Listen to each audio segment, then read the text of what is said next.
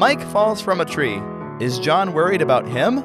No, holes in the lawn. You're listening to Return to Gilead, a fan podcast for Down Gilead Lane. by two new but sleepy fans of the show. I'm Michael Lefevre. Oh, it's true. I'm Ryan Matlock. And today we're reviewing 4-5, Insomni-Maniacs by Beth Culp, episode 49 on our return to... Here's a summary for this episode. Dr. James Kramer mysteriously returns to Gilead Lane, leading the Morrison kids to wonder why. Meanwhile, Brooke and Justin aren't able to get to sleep for their own separate reasons. Ryan, Yes. I'm not a huge fan of these three episodes in a way that I haven't disliked episodes of Gilead before this, and it's really weird because it's Beth Culp, she's great. Sarah Asinski, she's great. I don't know what it is. Maybe it's a combination of the questions about Grace's motivations and the general plots of the episodes, but I'm just not really into it. I don't know what you thought about it. Okay. I wasn't super unimpressed with the episodes as a whole. There were parts of the episodes that I either really enjoyed or maybe in some cases I took issue with, but overall these I had fun listening to, especially this first one, Insomni-Maniacs. Yeah. Part of that is probably that I just haven't been in the game for a while. We recorded a huge batch a long time ago, and it's been a while since we've done non-special episodes. Yeah. Yeah, so it'll be fun to actually get back into this and see what we think about comparing the previous episodes with this one, see if I can even remember the previous one since it's been that long ago. But I do remember when I was listening through Gilead back last year and I heard this one, I liked it, and I liked these three because they were furthering the plot of what's going on with Grace, and I hadn't heard what was yet to come, and in all of that, they're fine. But with this one specifically, I feel like the conflicts between Brooke and studying and Michael and having nightmares, I feel like they were a little bit half-baked in a way that if the episode were streamlined a little bit more, I would be able to appreciate better. So with Brooke and Michael, we get this big interaction at the end where he's fallen out of the tree because he stayed up helping Brooke. And those two events of Michael falling out of the tree and Brooke also being tired because of studying, them coming together in that moment, that should be a big moment. And it sort of works, but it's also we haven't seen any negative side effects for Brooke. We've seen a couple from Michael, but we also haven't seen any of Michael's nightmares. We've only heard about them twice. And I think that's there's a way one you thing can... I definitely took issue with was we don't even know what the nightmares are about. Yeah. You see, I'm this monster. No, I butchered that. Man, whenever I try to go to make a joke, I always say the punchline first. Sorry. It's if the dream actually had something to do with something that he's dealing with in the moment in real life, then we could talk about, oh, well, here's how you deal with that. Mm-hmm. But if it's just a hamburger is eating the city, that's We are the mighty hamburgers. We will conquer you. Sorry. If it's something like that, then it doesn't make any sense. Mm-hmm. It's just, it seems like such a maybe cop-out at the end to be oh, well, you're having bad dreams? Well, you should trust God more. I mean, that is one of the only ways to deal with it, but then Brooke does say the other way to go in and talk to... Well, I mean, if we haven't identified anything else, there's not much you can do about it. The episode doesn't really give a lot of leeway. I guess a rewrite of the source of the dreams would be one of those, but, also Brooke and... Mr. and Mrs. Morrison do say, you can come and talk to us, or Brooke says, yeah, you can come and talk to me, or come wake me up, and that's not awful. I do like the resolution, but it's only coming after, 2 instances of, Michael falling asleep, and we still don't know the reason why. So anyway, continue, though. I guess I do take issue with, if the lesson of the episode is, hey, when you've got this problem, don't seek the answers to the problem, just...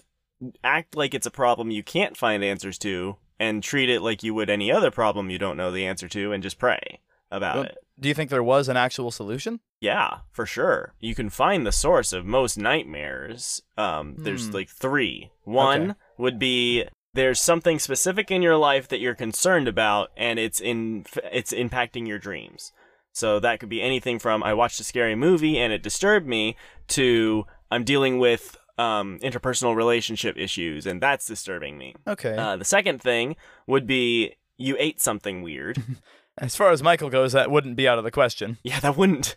If you eat something really weird before bed, or even anything right before bed, your stomach's trying to process that, and it's trying to do that while your brain's trying to let you sleep, and it messes up your subconscious, and you should just stop eating stuff right before bed. And then the third is just overall stress. Even if you don't have something specific disturbing you, the presence of stress in your life can, like, unpack things from your past or things that just don't even exist. Your brain's just trying to figure out, why do I have so much stress inside of me? And all of those can be basically fixed by being intentional about your thought life as well as just your overall self-care life as it pertains to the food you eat and the ways that you take time to either de-stress after a lot of effort or work or whatever. So, like, all of those seem like ways that they could maybe seek to solve the problem that can work in tandem with praying, because God can be a part of all of that as far as your journey to not having nightmares goes. But to just say, yeah, just pray about it, it'll go away, probably won't. Well, they don't say that. They say even if it doesn't, or if it doesn't go away, you can come find us. They don't. Right, but they don't address. They're gonna just give the same advice they just gave, then is that useful? Well, here's the thing. I think for that, you actually have to have something else there, another reason behind the dream in the problem itself. So if Beth Culp didn't write something into the problem that was, this is what he's dealing with, then there isn't going to be that solution, because she's also the one who writes the characters talking about the solution. So as far as that goes, I think it needs a tweaking of the problem itself to actually put that, like, the source somewhere in there. Because I don't think there's a source that currently exists. It is fiction, and I don't think she wrote it in there. So I don't think it is there. Right. In real life, it would be different. I mean, like, if I wrote a piece where my character had a damaged thumb for some reason, and then I never explained that they hit their thumb with the hammer, the fact remains it got hurt somehow. Yes. And so you are going to leave your audience with the question, why was their thumb in pain this entire episode? Yeah, but that's not part of the solution. That's part of the setup of the problem. The fact that we never see how these nightmares started, and we're kind of, like, thrown partway through into it with him having the nightmares, and then we don't even hear what the nightmares are. That's, I think, all part of the problem rather than the solution. And I think we are in agreement on this, just depending on how we come down on the issue. Sure. Anyway, Michael's antics are actually pretty funny, because he falls asleep carrying a chair, falls out of a tree, and John has I think it's an ad lib at the very end, because it's like, we gotta make you stop falling out of trees. You're gonna make holes in the ground. That's the problem. No, this is after they've had the whole long talk, so it's fine. The funniest antic is, in my mind, is not either of the times that he falls asleep during the day. It's him singing. The first morning when Justin wakes up and he says, I had the weirdest dreams last night. They were all musicals. And then there, he's like, we are the mighty Sox. And then Christopher Grenick's acting is so good that... Wait, no, let's not go there. I just registered you said that. Stop. Take that back, please. No, so you sang it earlier. Yes, I understand. So then with I just said his name, Christopher Grenick's acting when he's asleep, when Justin is asleep, he's going, oh, I don't want any pancakes. And then Mikey goes, pancakes? Huh. Actually, pancakes sound pretty good. And then he tries to wake Justin up, doesn't work. So yes. Then he goes, well, at least the crickets won't fall asleep. And I just imagine the sound effects of the crickets just stopping right there. Oh, no. That would be really funny. But yeah, Michael's falling asleep, and his problem, again, was nightmares. And that's a sort of foil to Brooke's problem, which when I first heard this, I thought that's kind of coincidental that they're happening at the same time, that Brooke is staying up really late to study for a test, which was set up really well at the beginning of the episode, because she's the only one who's still awake when John gets home to talk to Mary about Dr. Kramer, who is the third part of this episode, which we can talk about in a little bit. But yes, when Brooke drinks coffee, is the acting good there? I love her acting. Is that actually realistic, though? I mean, it's funny. I don't think so. Not one bit. But it's hilarious, so I don't care. I switch off my brain intentionally so that I can hear Brooke sounding like Haley for once in my life because I'm here for it. There's a quick conversation between Brooke and Haley where they're both talking at the same speed, and Mary jumps in and says, "Stop, not both of you." That's the scene of the day. Oh, man, let's hear back it. in town, and that's when she said Brooke, take a breath. Whoa. What's wrong with her, Mom? She had some coffee. And what about Dr. Kramer? It's nothing. We just have a new neighbor in town, that's all. Remember the doctor that was here for the trial last fall and nobody liked him? Yeah. Well, he retired. And now he moved back to Coleraine. And don't you think it's a little strange that he decided to move back here? Yeah, that is strange. I wonder why he would want to do that. And we never really did find out why no one wanted him around, did we? Girls! Not both of you. It is too early in the morning for this. We should send that scene to Lori Krieg and see if she remembers it. Yes! That would be great. I'll do that right after this. But anyway, the problem I think with Brooke is that we see her acting this way at the beginning of the episode, and that's really funny. But then after that, there aren't really any repercussions to it. We get a little bit of an excuse for exposition where she's asking Justin, "Why are we going to the store again?" And usually in fiction or in audio drama, that's a bad cop-out for exposition because the characters just say like where they're going. But here it actually works because she legitimately doesn't remember because she's tired. But that's the only drawback to her staying up late. I mean, I guess part of it is also Michael staying up late, but I think he would have stayed up regardless. So as far as that goes, I don't think Brooke's storyline was as solid as it could have been. I think there's some ways it could have been made stronger with seeing her also be falling asleep, or maybe seeing her forgetting things about the school material rather than just forgetting things like what she's getting at the store. I do get where you're coming from. It didn't seem that way as much to me. I think I appreciated the more subtle nature to it, because for most kids dealing with the temptation to stay up late and cram in their schoolwork, the repercussions of that are not going to be super in your face. Like, I know I did it a ton growing up myself. It was something I probably shouldn't have done. I still do it, yeah. Called out. Well, I was talking about me. Oh, okay. Well, I stay up far too late in evenings sometimes as well. I stay up too late. But, got nothing in my brain. I forgot you're a Taylor Swift fan. I am. Anyway, continue. Apparently we both are. Only like 2 of her songs. Continue, please. All right, well, you're same, actually. So, I was like, what is he even saying? You were saying that it's something that we do too often, and there aren't often repercussions to it. Yeah, there aren't often repercussions to it that are, like, in your face. Like, if Brooke had been like, oh yeah, I'm staying up too late, and then crashed a car or something, that would have been really drastic, and there would have been heavy consequences, but it's not realistic to the day-to-day struggle. But I appreciate the conversation that they have at the ending, where when they talk to her, they're like, look, like, you might think that it's helpful, but it's not. Here's a case study with your mom. She tried it. It didn't work. She fell asleep. We want to keep you from doing that. Yeah, like, that's a good story. I like that.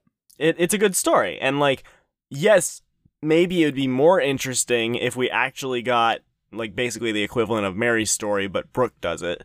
But that's what we're getting with Timmy, or not Timmy. That's what we're getting with Michael already, because he is falling asleep and it is damaging his health. And so we kind of get a neat balance of two worlds where one person is experiencing just the fatigue, the other person is experiencing actually falling asleep, and in the end we get to kind of hear a response that speaks to both as well, because, like, if all the kids were just falling asleep, I could see a listener saying, well, I do cram and I do stay up late, but actually I'm really good at staying awake because I drink a lot of Mountain Dew or something. And called out. That's fine. Wow. That's fine, but it doesn't help the kid who's drinking stimulants in order to stay awake, because they need to also make sure that they get sleep and recognize, like, the benefit of taking care of yourself rather than cramming. Man, I'm just thinking. I'm not back actually to... trying to call you out. I just you just brought back a memory from this May when my roommate was like, "Bro, I'm only gonna say this once. Don't stay up until 2 a.m. and then be late for our checkout." I'm like, "Yeah, you're right. That was a bad choice." It's okay. We're on good terms. It was just rough. Anyway, back to this. No, I see what you mean, and as far as Brooke goes, you can hear her tiredness throughout the episode, and it's very much presented it's great that acting. you won't miss it if you listen that it is causing problems in her life. So yeah, I see where you're coming from.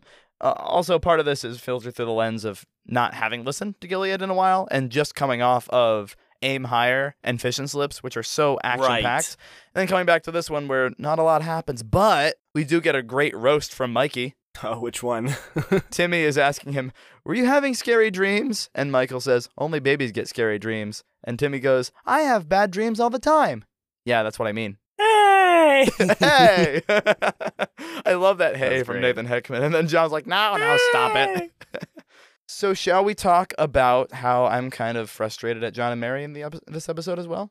You are? Same! So I was here- expecting to be alone in this. No, here's the thing. I understand keeping a secret because you don't want to break the confidence of somebody who wants you to keep the secret. I understand John and Mary not telling their kids because Grace doesn't want the secret to get out. I don't understand saying something directly in front of one of your kids and then gaslighting them like it was nothing. Yeah, that's not great. And in these episodes, I think we can condense the problem down to just Brooke. Like if we remove all the other Morrisons and just focus on Brooke, she's obviously responsible enough to be able to handle the information. She's in high school, and we've seen her handle information like that before, haven't we? Maybe we haven't. If there's any question about that, I'd be happy to debate that point. I think we could all easily agree that she has the responsibility to capably handle that information. As far as that goes, it's down to keeping the information from her specifically, and there has to be a reason for that, because if you just say, oh, we can't tell her because if we told her, we'd have to tell the other kids, that's not necessarily true. So as far as she goes, she overhears Mary saying something about it's catching up with him, and Brooke goes, wait, what is that? And they say, oh, no, it's you don't need to worry about it. But then they both say that it's nothing. And Mary says, later on in the episode when Brooke is on her caffeine high, when she says, what was that about Dr. Kramer? And Mary goes, what about Dr. Kramer? And then she says again that it's nothing. We just have a new neighbor, that's all. And then they're very clearly later on in the episode saying, we're going to talk with Dr. Kramer alone because you all are jumping to conclusions about him. So rather than having you sit in on the conversation and actually hear about him, we're just going to keep him to ourselves because you guys were, quote unquote, jumping to conclusions. I don't remember any of the conclusions they jumped to. What conclusions did they jump to? They didn't. They didn't. Here's what they did. I wrote it down because I went through and I listened to the conversations to be like, wait a minute, because here's what the dad says. He says, the way you all have been talking about him, we don't think we want you there. And what the kids had actually done is not say anything, like spread rumors or anything. All they did was pull from the things that have happened prior in the episodes. So they talked about how, hey, do you remember the doctor that everyone in town was mad about? That's not a rumor. That's true. That's a thing that happened. And then they say, well, he retired and now he's moving back to Coleraine. And they say, I wonder why he's moving back to Coleraine. And that is the closest thing to speculation you will get out of them. Oh, so far there's as actually something asking that question. There's another thing that's a little bit speculation, almost there. They say, almost. Why didn't he go talk to Grace? But they don't even bring any conclusions out of why he didn't talk to Grace. They just ask the question. Right. They don't say, like, maybe he's got a vendetta against Grace. They don't know. And no one answered them. Right. They wouldn't need to be speculating if any of the adults would provide even a microbyte of information. Down to the last microbyte. But then with Brooke, when she says, well, why can't we be there? John, instead of his normal snark, and I didn't appreciate this line, he instead has a very sarcastic line to Brooke where he says, well, I thought you had studying to do. And we hear back from Laurie Krieg in her acting where she goes, Dad, really, really under her breath, where you can tell that line kind of hurt. And I don't know why. That's my thing. Yeah, it's not great. He's if you had to jump into the mind of Mr. Morrison, the only reason that he would have to make such a sort of low blow, because like he doesn't even answer them directly. Why can't we sit in? He says, I thought you had schoolwork. So first off, he's making a passive-aggressive comment to distract them from the situation. And then there's a gaslighting where he says, the way that you've been talking about him, we don't think we want you there. They haven't talked about him in any way other than to ask, wow, what's he doing here? But that's probably also things that all went through Mr. Morrison's head when he saw him in the diner. But that's also inconsistent with how he treated his kids at the end of season 2, where he said, you need to find someone who can give you honest answers because of all their rumors. Instead of just having rumors about Ms. Kopek and Grace, they went to talk to Grace. Here, instead of having rumors about Dr. Kramer, which they don't have rumors about him, he doesn't let them talk to him. Yeah. This is the reason that in prior episodes I have a problem with what they have to say. Because they say, well, here's the way that you should handle the situation in the future so that we don't get mad at you and make this all about how you've gone in the wrong direction about how you handled this. There's no win scenario for these kids that they get information of any kind. Even just a, look, here's the thing. We want to tell you. We really do. But we've been sworn to secrecy by a person who has a good reason to swear us to secrecy. We want to ensure that you know Dr. Kramer is not a bad guy. He is a very lovely man. And if you'd like, you can meet him and find that out for yourself. He's made out at the beginning to seem kind of mysterious. He's like, what was your name? Yeah, and can we talk about that scene and how nosy Mrs. I forget what her actress's name Sally. is, but the character, but she's played by Laurie Krieg's sister, which is really cool. Oh, that's fun. Yeah, and she's the same one from the, you wanted fresh coffee, not fresh creamer. Speaking of which, I was thinking of that scene when she's like, our coffee's always fresh. I was like, but not your creamer. Your creamer isn't.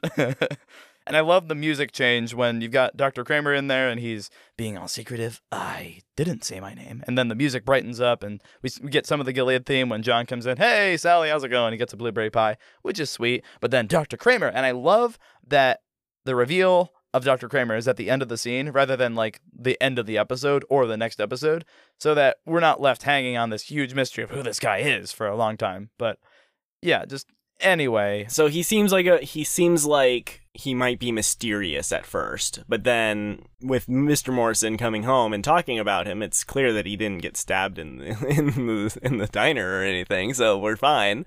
He's not a bad guy. And we get, like, from the context, it seems like he's okay, which is great. It doesn't erase the whole mysteriousness for the kids, though, because all they know is that the town got mad at him, and then suddenly their family started getting threats on the phone.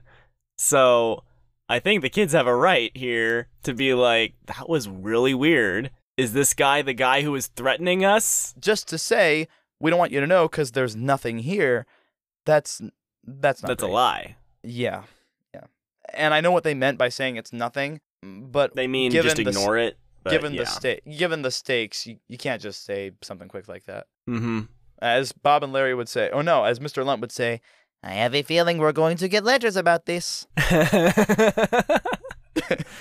So if you have any thoughts on this whole thing, please send in a voice message or send us a message on our Linktree, and we would love to hear what you thought about this.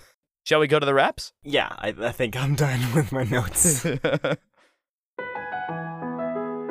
Ryan, this is the second to last episode before episode 50 of Down Gilead Lane and Return to Gilead. Wow. We have been going for a long time, and like except for that 1 week off that we took, I am very, very proud of how consistent we've been with this. This is cool. I'm proud of even the week that you took off because you didn't want to, but you made the decision because you had to, and it takes a big man to make a decision like that. And also you needed the rest, so. Yes, and I am the man with the big feet. So, anyway, how can listeners find out more about the show? Well, they can go to anchor.fm/return to Gilead, where you'll find all of our episodes, as well as a link to our Linktree, where you can get you can just go to the links that are necessary, whether you want to listen to Down Gilead Lane or Return to Gilead, or you want to go to the Down Gilead Lane spreadsheet that Michael put together, or you want to check out any of the links associated with the people we've interviewed. There's just a wealth of information. In the meantime, we'll be back next time with episode 50 of Down Gilead Lane, our review of Can Do. So until then, I'm Michael. I'm Ryan. Thank you so much for joining us, and we'll see you next time as we once again return to Gilead.